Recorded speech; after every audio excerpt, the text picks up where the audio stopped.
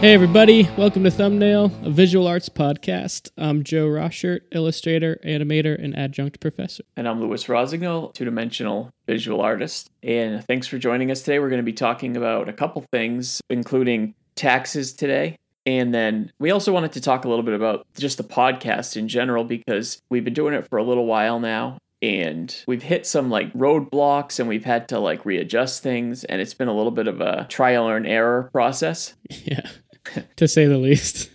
We kind of wanted to talk about that and talk about how we fix certain things. And I think maybe some of you will find it interesting, especially if you've ever done any audio recording, or if you plan to in the future, you can learn from our mistakes. Yeah. So when I first called you to do the podcast, neither of us have any experience at all with recording audio, really, or editing audio. It's audio in general.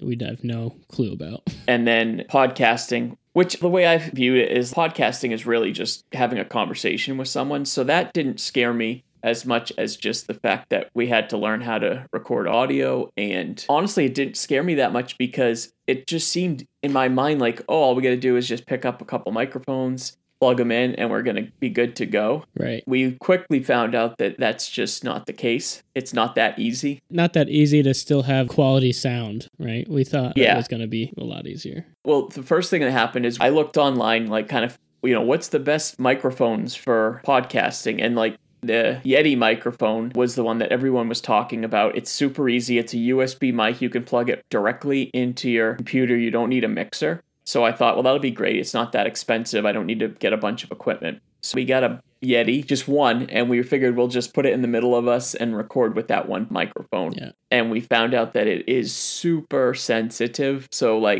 it was picking up our headphone cord would touch, just touch the couch, and it made this big noise. I mean, it was ridiculous. Yeah, it's just changing our position in our chair, rubbing our pant leg. It's picking up everything. You probably, if you're listening now, you're hearing some things here and there like that, because every microphone is going to pick up other noises. But this microphone in particular seemed like it was just ultra sensitive. Yeah. And it's a condenser microphone. And I didn't even know the difference between a condenser mic and a dynamic mic. Condensers are kind of known for picking up pretty much everything. Yeah. So every little tiny noise. I'm using the Yeti today. And so I've learned a lot about how to, make the settings better so it doesn't pick up as many little noises. But generally we use dynamic microphones. So we ended up switching to dynamic microphones because they're a lot better at just picking up the vocals and not all the outside noise. And it's made a big difference in the quality of sound, I think. I think so too. And we don't have to worry so much. So the second mistake we made had to do with just the fact that we were going to record it, and we just decided we'll record it in the same room as each other. But the reason that's a challenge is because my microphone is picking up Joe, and Joe's microphone is picking up me. And so when you don't know a lot about editing, it makes it a lot harder when each of our vocals isn't isolated. Right. So to clarify a little bit, we went from one microphone that we were both speaking into, and then we're like, okay, we need better audio. We'll get two microphones, but still be in the same room. So both the microphones are picking up everything. And where you live, there's a basement. And we figured, well, what's more quiet than a basement? Right. And then we could keep our setup there and untouched, and we don't have to move equipment. Neither of us realized that basements aren't as quiet as we thought. There's lots of pipes, and anytime anyone flushed the toilet, it was this water noises. Right. Because it's an apartment building. So I can't control what my neighbors are doing. Yeah. And I didn't know I hear everything too. We basically recorded probably 10 podcasts and spent quite a few hours testing things. And we really end up not using any of that audio because none of it came out good. So that was 3 months almost of work we just threw away. And so the podcasts you're hearing now are after a lot of trial and error. And so we're still learning. So you're probably still going to hear some background noise, and things are just going to get better, hopefully, as we go. We have someone that's helping us with editing, and we're both recording our own audio on GarageBand, so we don't have to worry about internet connections as much. Yeah, we should talk a little bit about that. Oh, yes. How we use Zencastr as a platform to do recording. I believe it's a free service, right? Yeah, I think they may have a paid version too, but you can do a free version. And it was working all right at first, but it's just been dropping things lately, and it would be running health checks on our internet connections, and it would come up as risky. And so it just wasn't working. Mm-hmm. So what we're still trying to figure it out is because right now what we're doing is we're on a FaceTime call and we're recording our own vocals with GarageBand, which works great for the two of us. But if we ever want to have a guest, which we do, we want to be able to have other artists on and talk to them. We're going to need to find a better way. I was hoping Zencastr would be because everyone says that's the best option. Yeah. We still haven't figured out why it's not working for us. It has a lot of good reviews. Maybe it's a paid version versus free version thing. Yeah. So if you're out there listening to this podcast and you happen to know a lot about recording podcasts or audio and you have a suggestion for why Zencastr isn't working for us or a better platform, we'd definitely love to hear from you. Thumbnailpodcast@gmail.com. So if you have any advice on what we can do to be able to use a different platform so that we can have guests on, I mean, we could obviously do like a 3-way Google Hangouts and then have the guest but then the guest has to record their own vocals on GarageBand, and that just seems like a lot to ask of people. You don't want to have to invite someone on and then they have to worry about doing all this extra stuff. It's better if we can record their vocals and all they have to do is just show up and talk. And so a little bit more about the setup now. So we switched to dynamic mics, and they're kind of like the typical microphone that you'd picture any artist on stage with, any musician. And then that's connected into, what is that called, a mixer box? Yeah, basically just like a mixer. A pretty basic mixer box. And we recently found out that it's not the best idea to just get any old mixer box.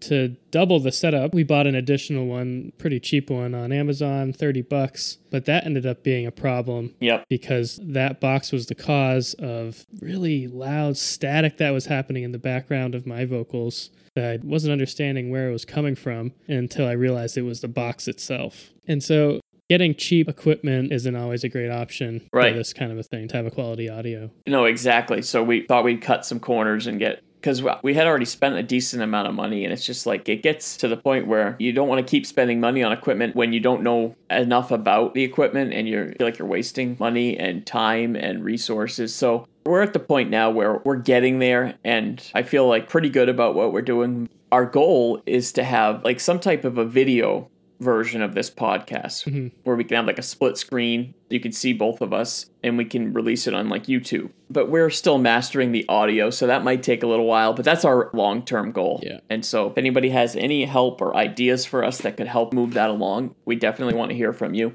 Anyway, so we just wanted to tell you a little bit about. Did you have anything else you wanted to add about the things we've been dealing with the podcast? No, I think it kind of goes back to, I think it relates a lot to our art process, how we've had to do a lot of trial and error to get to where we are. Right. And that applies to other things. And so we weren't scared to throw away 3 months of work, even though we put a lot of effort and stuff into it because we wanted a better product. All that trial and error was kind of like our thumbnailing stage to figure out how to make this work better. And the fact of the matter is, we probably weren't even podcasting that great at the beginning because we were so new at it and we were a little bit nervous about talking on microphones. And so it probably was better that the audio didn't come out good and we couldn't use them. Yeah. Because now our first podcast we put out, or actually our 15th podcast we had recorded or something. So it probably was better quality as far as, just how comfortable we were talking on the microphones. And it took some getting used to this format that we're doing now, talking over the computer. I'm not really used to talking to someone digitally and remotely. I don't do it very often. That took some time to get used to, so I'm kind of glad that those episodes were trash. That's a good point, too. It takes some time to get used to talking to someone via, like, Skype or FaceTime. It's not as natural as being face-to-face, right? Right. And especially if you don't do it a lot. So, yeah, that's kind of what we wanted to just start with, but I kind of feel like the real topic of this podcast is taxes. Yeah, it's the season. Sure is. And Joe asked, what I thought for the podcast this week. And I happened to be doing my taxes, so it was fresh on my mind. Yeah. Artists have unique challenges with taxes because we run our own businesses, but it's kind of like a different small business than others. We have different types of expenses. And so I wanted to talk about that and like what type of things you can use as deductions and how you keep track of things, and because it can get pretty complex. And I know I hire an accountant, but I still have to keep track of things and know what to save. And so why don't you start by talking about, because you've been doing this longer. So when you first got out of school, what were you doing? Like the first year or two when you started, you're not making as much money, obviously, because you're new. How did you manage your taxes at that point? At that point, all I thought I needed to do was save receipts and then deal with it later. So for a couple years, I was doing that, and it wasn't until I met my accountant and through a networking circle that I realized that I was doing everything wrong. Yeah. So what I was doing wrong was commingling accounts. Since I'm an artist, I viewed myself as myself and just one entity. And so I thought that all my money meant that it was all my money and that I could just spend it how I needed to. Yeah. But as an artist, you have to remember that you are a business. So you have to separate that. You have to have a split personality as far as your finances go. And so I had to open up a doing business as account in addition to my personal bank account. And so that way, any money coming in and going out went through my business account strictly. I did the same exact thing. And I think that's a pretty common mistake people make. Yeah. They want to start maybe trying to make some money with art, but maybe they don't think they're going to make that much money at the beginning. And usually you don't. And so you figure like, well, I don't need a whole new account. I'll just save receipts here and there if I buy art supplies. And when I sell a piece of art, I'll document that. But it's better off right from the very beginning. If you even think you're going to make $500 and that's it for the whole year, just set up a new account. Yeah, that'll save you so much heartache and so much time. And another thing too is it doesn't have to be a business account. So like I go to TD Bank, they offer business checking accounts. Yeah. I just opened up another personal account and then ran all my business through that, which is fine. As long as it's a separate account, you're going to be okay. Eventually, you might want to open up a business account because you get maybe certain perks, but sometimes business accounts can be more expensive to open and you need to have a certain amount of money in there at all times. And so if you're not going to be making a lot of money, that might not be the smartest. So it doesn't necessarily have to be a business account as much as it has to be just a separate account that you're only using for business. And remembering to use it. So you have that separate card that you use for all your materials, all your advertising, your website purchases, or like your website domain and all those costs. Yeah. It's so important to separate from the beginning. And as you get deeper in, you may end up separating it even more. So at this point, I have multiple credit cards that I use for my business. One I just use to buy things that I'm going to be using for marketing. One I just use to buy supplies. And so that makes it even easier for me at the end of the year because now all of my marketing is on one card and all the statements, you know what I mean? So it's a little bit more organized. This year that we're in, I'm going to even do separating it even more because it still was a little bit overlap. That's obviously down the line. That sounds like a great way on how to do it manually. I quickly learned and quickly prefer not to do it manually and use software that already exists. So I use QuickBooks. I think it's about 20, maybe a little more, $25 a month. That helps me organize everything. So I can connect that directly to my bank account. Right. There's no reason to connect your personal account to it, only your business. Exactly. And so then there is where you could separate what things were really easily. And I assign categories too. So like you could assign certain line items as marketing budget or supplies and materials or travel expenses. Yeah. It just organizes everything really nice and easy. You could make your invoices through that too. So that's how I invoice all my clients. It's all in one piece of online software that you can access anywhere. It has an app too. So it's very, very easy. The app also has mileage tracking. You could track all your business miles. When you're driving to a convention or driving to meet a client, you can track all this mileage and use that as a deduction too. It's like 55 or 57 cents or something like that per mile that you can deduct.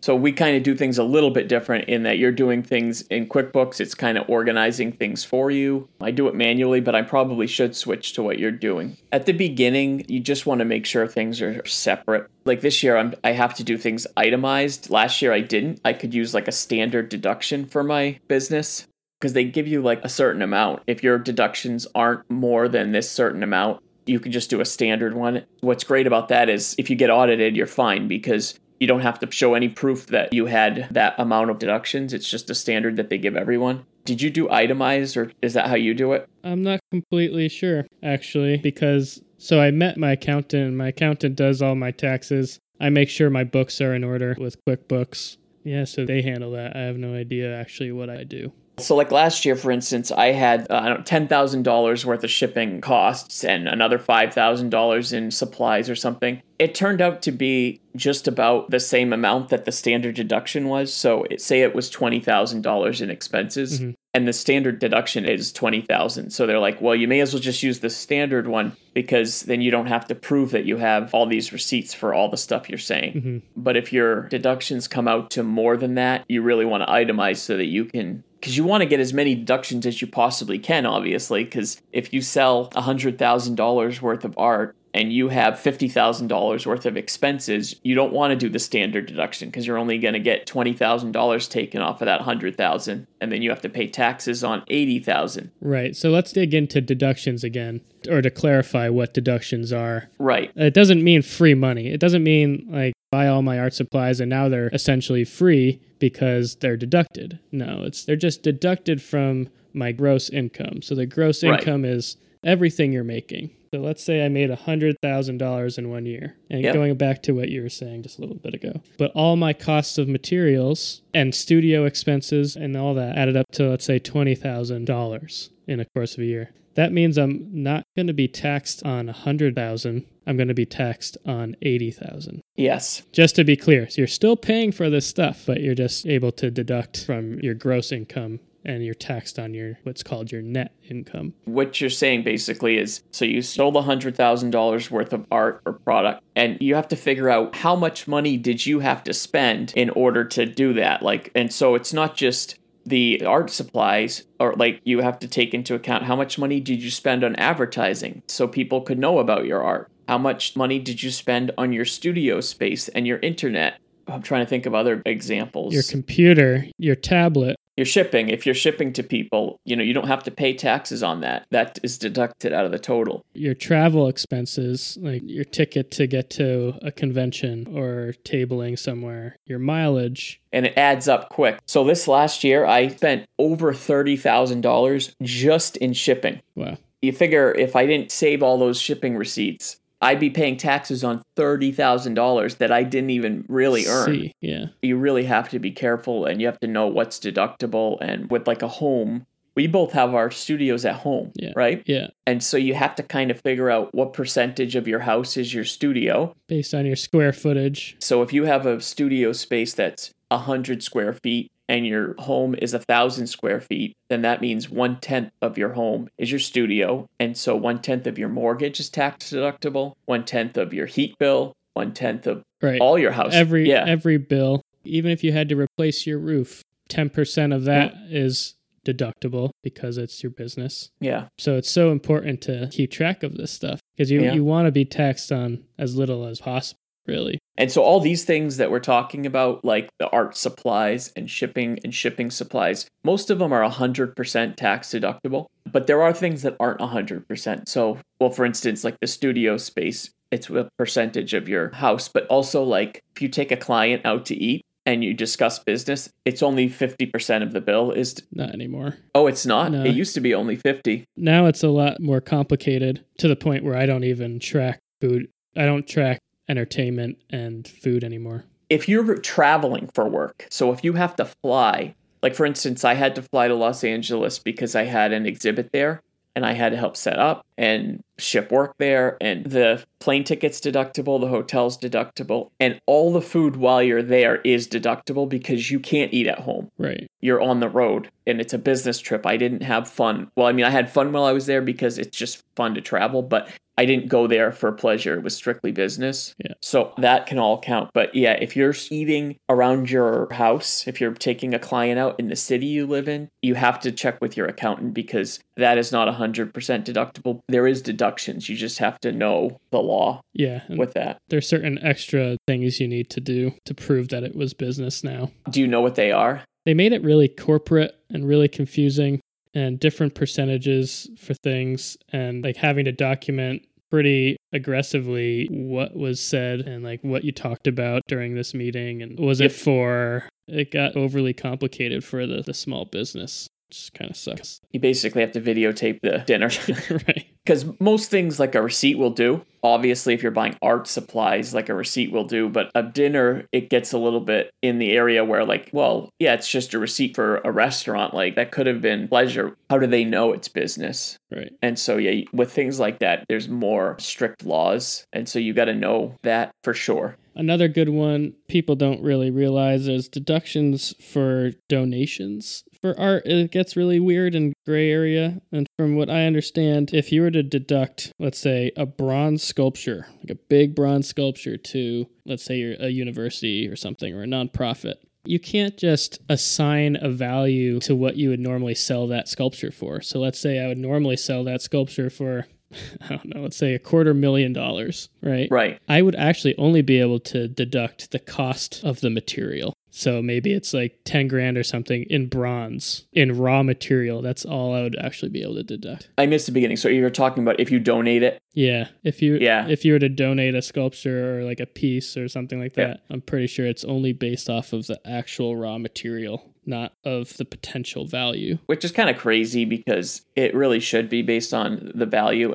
at least based on your other work and what that sells for. There's a way you can figure out, I usually sell my artwork for this much per square inch or however you figure it out. It might be different if you could prove it somehow like at an auction or something maybe. So it has a proven value, but I think it prevents fraud and like where I could just make a stick figure on a Post-it, donate it to some nonprofit, say, that Post-it is worth $1 million.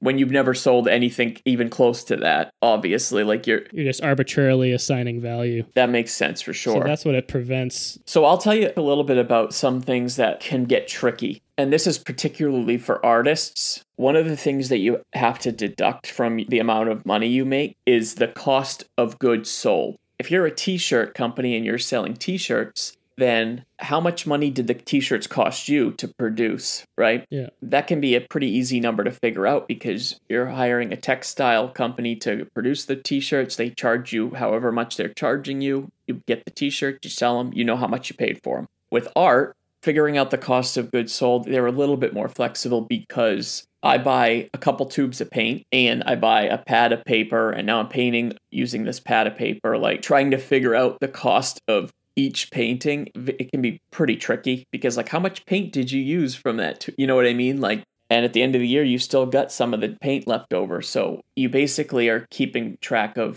how much art supplies you're buying and then how much sales, and you're just deducting that, knowing you're going to be buying art supplies the next year.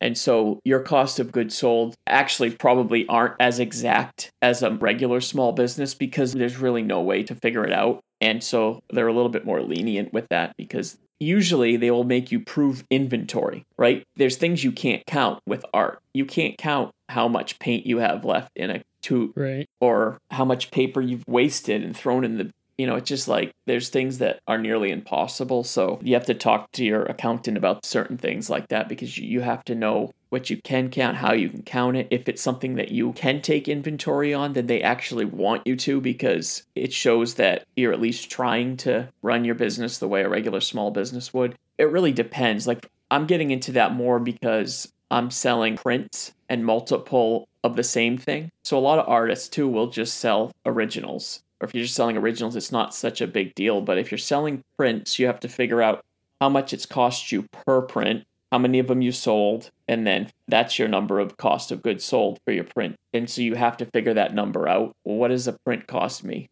And you can't just use all the ink you bought that year. You have to, like for instance, I just bought a bunch of books that I'm going to be selling over the next couple of years. And it cost me $10,000 to buy all these books. I can't use all $10,000 of that as a deduction this year because I didn't sell all of the books yet. I can only use a deduction based on the percentage of books that I've sold so far. Really? Yeah, because the cost of goods sold, I didn't sell them all yet. If I sell half of them this year, then I can write off half of that cost. And then next year when I sell the other half, I can write off the other half. Eventually, if you never sell them, you can just write the rest off because they're just going to be sitting in a warehouse, and that's not fair to you as a business. That's a loss. but you have to give yourself some time to sell them. Yeah. I didn't know that. I thought I bought all the books, so that's a deduction, the whole amount. But my accountant was like, no, you can't do it that way. You have to know the inventory of the books, how many you sold, and what the ones you sold cost. And so it becomes a lot more of a headache to try to count them and figure that out. I didn't know that either. When you get into like books and things like that you can count and you're selling them, self-publishing, you can make more money, but it's a lot more of a headache. Well, it makes sense because you could end up investing 10 grand yourself, right, into the books. Right. And just be sitting on a potential loss. If it is a loss in the end, you're going to get a tax break for that. But, you have to wait and see kind of. Yeah. Taxes are very complicated. That's why this is a good episode, because I know I was so lost when I first started, and I'm still a little bit learning. That's one thing I've just learned. I didn't know the cost of good thing I think that's particularly important for big orders. If you had a lot of one thing created to sell. I've never done that yet, so maybe that's part of the reason why I haven't run into that problem or really run into the cost of goods issue. Yeah, that's with anything. So if you were to order like 1,000 prints of one of your designs that sells well, and it costs you a lot of money, it would be nice if you could just use that as a deduction that year, but you can only use the deduction how many of them you sell that year. It's kind of awful because it's like you spent all that money and you're not seeing it. It's not part of your income, but you still have to pay taxes on it. That's why you have to really think about, do I want to spend all that money up front right now because I'm going to have to pay taxes on a lot of it if I don't sell them this year. Yeah. You have to think about that. I guess that's where you have to play the leniency too. So maybe you don't buy a lot up front or don't make orders for things that don't already have sales, like pre-sale things. I think that would make things a lot easier. And then I could still buy a stack of 1,000 pieces of paper and not necessarily have to sell all 1,000 pieces of paper because half of them could be garbage or recycled, right? Just because they're mess ups. Right. So that's where the leniency and gray area comes in, I think, as an artist. Yeah, and that's why that's kind of brought into it's a cost of materials and potentially loss, like a business loss. So it's just kind of all evens out at the end, but at least you're still trying to pay taxes on your work. It's a lot to know, but it's worth knowing because if you get audited and you didn't know, you can't just say like, oh, well, I didn't know. That's not a good enough answer for them. I'll do better next time.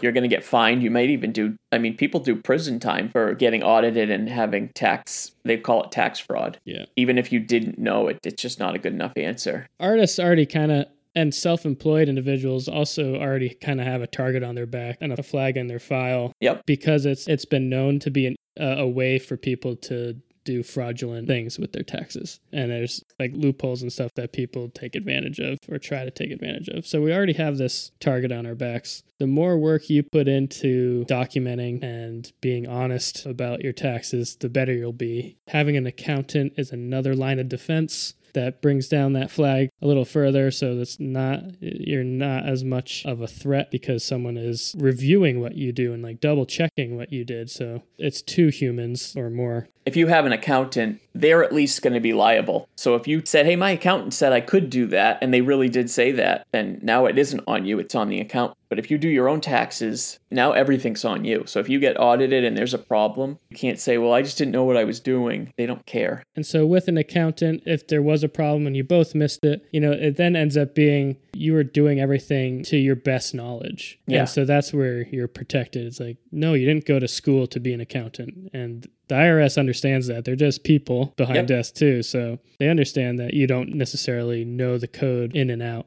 And so as long as you're trying to do things to your best of your ability, then they are flexible and will work with you and help you through mistakes. Yeah, and most of the time, if they find some errors, you just have to pay taxes and like back taxes on the mistakes. And that's the biggest thing. I don't know if you're familiar with the show Survivor, but the guy that won the first season ended up doing like 52 months in jail or something because he didn't pay taxes on the money he won. And he just claimed, so the TV show is on CBS, and he said, I thought CBS paid the taxes on it for me. He thought the money was coming to him already taxed. And so they give him a check for $1 million and he didn't pay. Like an employee, right? Like an employee tax. Right. Even if he did think that, he did prison time. So you can't just assume things. You have to know. And so he learned his lesson the really hard way. I don't know how he really thought that. That's insane. And being someone who is usually making like $50,000 a year, and now all of a sudden he had a year where he made $1 million because he won a TV show. Like, that's going to be a big flag put up already. And the fact that he paid no taxes on it, he easily got caught by the IRS because it was so stupid. Right. So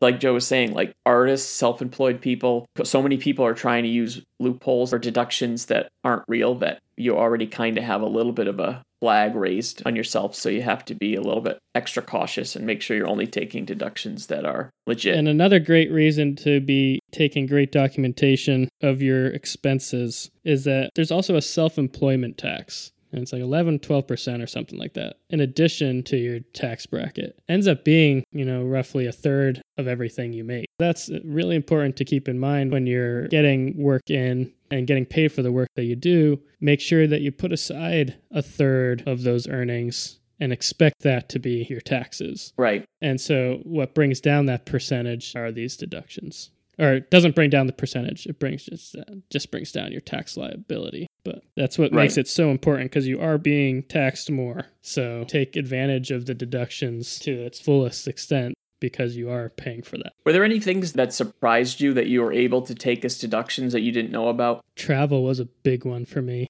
I did a lot of travel to clients, even this in my car. So a lot of driving to places, driving out of state to have meetings about potential work or work that's ongoing, and client relation stuff. Adding up those miles, let's say it's 8,000 miles in a year, times that by 55 cents, 57 cents or something to the mile. That's a huge deduction that I can now put against my gross income. Yeah. That helped a lot. That was a surprise for me. That's interesting. I had like some professors at Mecca that told me some things that I don't even know if they're true or not. And they might be true, but I feel like you're playing with fire. If you go to see a movie and you use it as inspiration to do a piece, you can use the movie tickets. And I'm thinking, if you can have a trouble proving a dinner that was business related, how can you prove that a movie you saw inspired you? You know what I mean? For a certain piece. I do go to movies as research a lot of times, and I'll deduct that kind of stuff depending on the movie I saw. Like I don't necessarily love watching Disney movies, but I have to go see them as research and to see what kind of things can be done and what's being done in story. And like I'm there with a notebook, taking notes of different animators or whatever in the end credits of people I could contact. It is research, and so that's important. Well, so now if you have to document, you saying the laws are changing for like taking clients out for dinner, you have to document things more clear so that you can prove it's business. Is that the same case with like a movie? Like how can you document that it was research versus pleasure? Yes, that's the hard part. It does fall under that same category, I think, of meals and entertainment. I think it's a gray zone where you just have to have documented notes and hope for the best. So I'll do research sometimes at a bookstore, right? And I find a book that I need that's a drawing book, or it could be a graphic novel that I'm using for reference, how to make graphic novels, or picture books that I'm purchasing so that I could have a library of reference that I can easily access whenever I need to. Those are business expenses. Yeah, absolutely. I think with like a receipt for like an art book, that's obviously a lot easier to prove that's something that you need as an artist to look at because it's directly related to your field. But some artists will like buy novels and write them as deductions because they're saying they're using them as inspiration. So I think that when you're talking about something like that, you're playing with something that might be a little bit harder to prove. And so just use caution with that type of stuff and talk to your accountant, because they'll tell you like, well, if you get audited, that might be harder to prove. So you just have to be realistic, but also talk to your accountant specifically, because there is definitely people out there, the novels are inspiring their work and they're directly related to the work they're doing. And then there's probably other people that are trying to take advantage and say, look, every little thing they do is inspiring their work. I went on vacation and I got some ideas from vacation that inspire, Right. Can't go shopping and be like, oh, that jacket is really inspiring. Yeah, I got to buy it. I got to buy that. It has to be related, and you have to be able to talk that through. I have a motorcycle. I can't just be like, oh, I should just draw one picture of my motorcycle and then I can count the whole motorcycle as a deduction. Right. Like, it inspired me to do this one drawing. That's not how it works. Unfortunately, that'd be really nice because everything I bought, I would just draw a picture of. Right. And then just keep like a notebook of like stupid little sketches I do of all the things I buy. Right. I only bought it for that reference. Yeah, I don't even use it.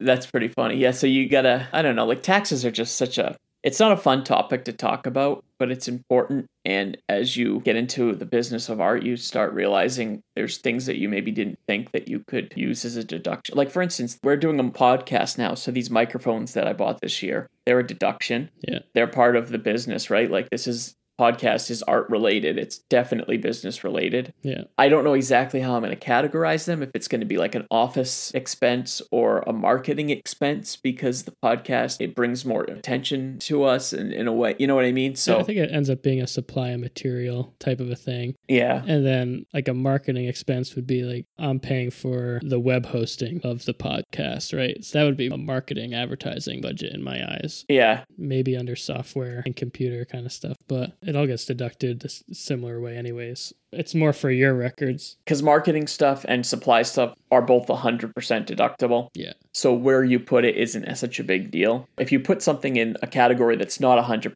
deductible, like if you put dinner in the category of marketing for some reason, right? Dinners aren't 100% deductible and marketing is, then you're doing stuff that's probably wrong. Yeah. So you have to just know the laws, and there's more laws than you'd even expect. So it's a challenge. I do recommend, because I spend a lot of money on my business, anybody who runs a small business ends up spending a lot more money than you expect. Don't just get an account and use like a debit card. I use a credit card and then just pay it off at the end of every month, because if you're going to be spending a lot of money, you may as well build up points on your credit card and get cash back and stuff. There's no reason. Yeah, 1% cash back even. Yeah, get something back. I end up getting like, I don't know, probably like $100 Target gift card every month or something, because of my business expenses that are going through so like, yeah, it's $100, whatever, but it's $100 that I didn't have before. So why not use the credit card and get the points, right? Free money at that point. Yeah. Especially when you're going to be spending that money anyways. Another documentation thing that I recommend. So not only separating your bank account, not only having a QuickBooks to help organize all your expenses, but I've been recommended to also print out all of my monthly bank statements for my business and to staple all my receipts for that month to it. So I also have a physical archive in addition to the digital archive, just in case. The rule of thumb is to keep at least 7 years of files. I think I've saved more than that just because. And imagine getting audited 7 years out. If you don't have good records, that's a nightmare. And you can be audited for something that happened that long ago. Oftentimes when people are audited, they want to see more than just 1 year. They want to see like the last few or something. The accountant I had last year, I asked them about auditing, and they said that the majority of people that get audited and then end up having to pay back taxes are not people that were trying to screw over the government. It's people that just didn't keep good enough records. And so when they did their taxes, they were playing guessing games in some cases, and they didn't really have the receipts that they should have, or they didn't save them for long enough. You just want to be really careful with that stuff. Mm-hmm. You don't even have to have the physical receipt anymore. You can just have photographs, digital files of the photographs of all the receipts. Right. Which is pretty crazy, because I feel like that's something that people could Photoshop. You know what I mean? And also crazy when you maybe bought pens at a CVS and you get a mile-long receipt. Like, what? Yeah. What are you supposed to do with that? Can't really take a picture of that. Ugh, I can't tell you how many times I've gone to like a Walmart or whatever store, and I bought a couple things for the business and then like a bunch of other stuff just for personal. And it's such a pain having to get up to the front of the store and then separate it and pay separately for the business stuff. Yeah. But it's worth it in the end, because you'll regret it if you don't. And you have all these receipts with mixed things, like half of it's for your business and half of it's not. And you've got to try to figure out what part of it was most receipt. Yeah, and that's what sucked for me in the first couple of years when I commingled my accounts into one.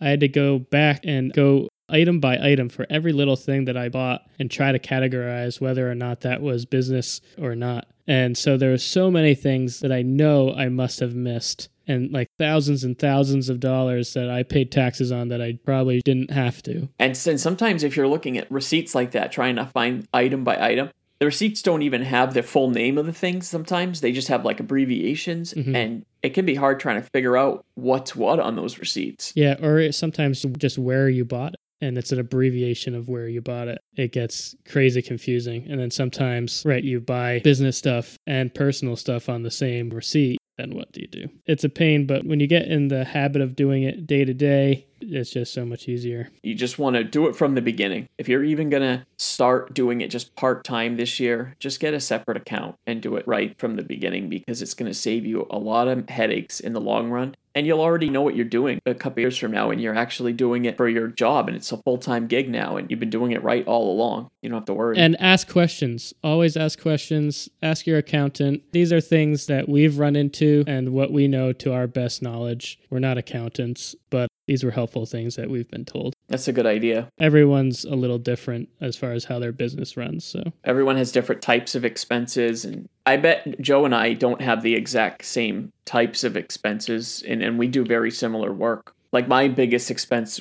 was shipping this year. That probably wasn't your biggest expense. You probably had a different expense that was your big, so it's just, It just depends on what type of work you're doing. And, if you're doing digital work versus traditional, you're probably going to have different types of expenses, even though you're an artist. So you just have to know that. And then there's some things that are depreciative. So I think that's the right word. If you buy like a giant $25,000 piece of equipment that you're going to be using over the next 5 years, you have to spread the deduction out over the 5-year period. So there's some things that are like that. It has to be over a certain amount. You don't have to do it with like a computer that only costs $1,000. You can take that whole deduction in 1 year. But if it's a big piece of equipment, then you have to spread it out, unless it's a piece of equipment that only lasts a year. There's weird things with expensive equipment that you have to know, but thankfully most artists don't have to deal with that, unless you're maybe a ceramics artist that has to buy a giant wheel, or I don't know. Is that sometimes because of gross income? Let's say I only made $20,000 in a year. I can't have $50,000 of deductions and expect money back. If you actually legitimately spent $50,000, for instance, let's say you spent $20,000 worth of ceramics, and it actually did cost you $50,000 to make the ceramics you sold, that is a loss, and you can count that as a $30,000 loss. I mean, you're terrible at running your business, and you're way underselling your goods, and you're going to get in trouble if you do that year after year. They're going to tell you should be raising your prices, but you can count a business loss. I don't think you get a refund. Right. I don't think that they'll give you a refund for that, because they're just assuming you're not good at running your business or something. So why should they pay you for that? I don't know. On that same line of thought too, for artists, if you're not profitable, if you don't declare a profit for 5 years straight, you're then immediately defined as a hobbyist, and you can't take those deductions anymore. Right. That's true. If you want to be a business, you have to be profitable, and yeah, some years you might have bad years, but don't have 5 years straight. I don't even know this. Does it have to be a threshold of profit? Like, for instance, if you only make $500, that's still profit, so that counts? Yeah, I think even $1 counts. Oh, okay. You should be able to pull that off. Yeah. If you're worried about becoming a hobbyist, just ask one of your friends to buy something for $5, to put you in the green zone or whatever. But make sure you declare that. When you're an artist, I feel like, well, probably any small business owner, but it's I'm always worried that next week I'm going to stop selling things and I'm just going to have to go get a real job. I know this is a real job, but there's always something in the back of your head that says well, this could all end tomorrow, and then I got to go get a job. Yeah, it's terrifying. Yeah. So always lingering. Working for yourself, that's the one thing people always say, oh, you're so lucky you get to work from home and work in your pajamas all day. And that is a plus to it, but the negative is that you have to make money. Yeah. And so you're responsible for figuring out how you're going to make money. Right. And that's a headache. And when you work for someone else, they're the ones that are responsible for bringing in the income, and you're just getting a paycheck. Whether they're making money or not, you're going to get a paycheck. But you could just as easily get fired. We can't fire ourselves. So no. You got to weigh the benefits. It's true. And the thing is, nobody really works for themselves. When you're an artist, you're still working for other people. The people that are buying your stuff are your boss in a way. Right. Especially as an illustrator, you're doing commission work. You just have a new boss every week, or whatever. Right. You never really work for yourself. You do have a little bit more control when you're self-employed, thankfully. And that's one of the reasons I like to be self-employed, because I like to have that control. Yeah, I do too. Do you have anything else you wanted to add with taxes? I think that hits most of my lists. But if there's anything we missed, anything you want to talk more deeply about, maybe gave information that was wrong, let us know at thumbnailpodcast@gmail.com. Shoot us messages on Instagram. At Forthouse is my Instagram, or at Lewis Rosignol. And as a disclaimer, like, always ask your accountant. Don't think you heard something here that's absolutely 100%. And it's always a good idea to ask your accountant. And neither Joe or I are tax experts. Yeah. We're just people that have done taxes for this business, and so we know a decent amount, but it's always a good idea to double check before you just take deductions and assume. But the best thing you can do is to keep accurate records. Yeah. Start today. Yes, and I should start better. No, I do pretty well, but you could always do better. Yeah, my organizational skills. Yeah.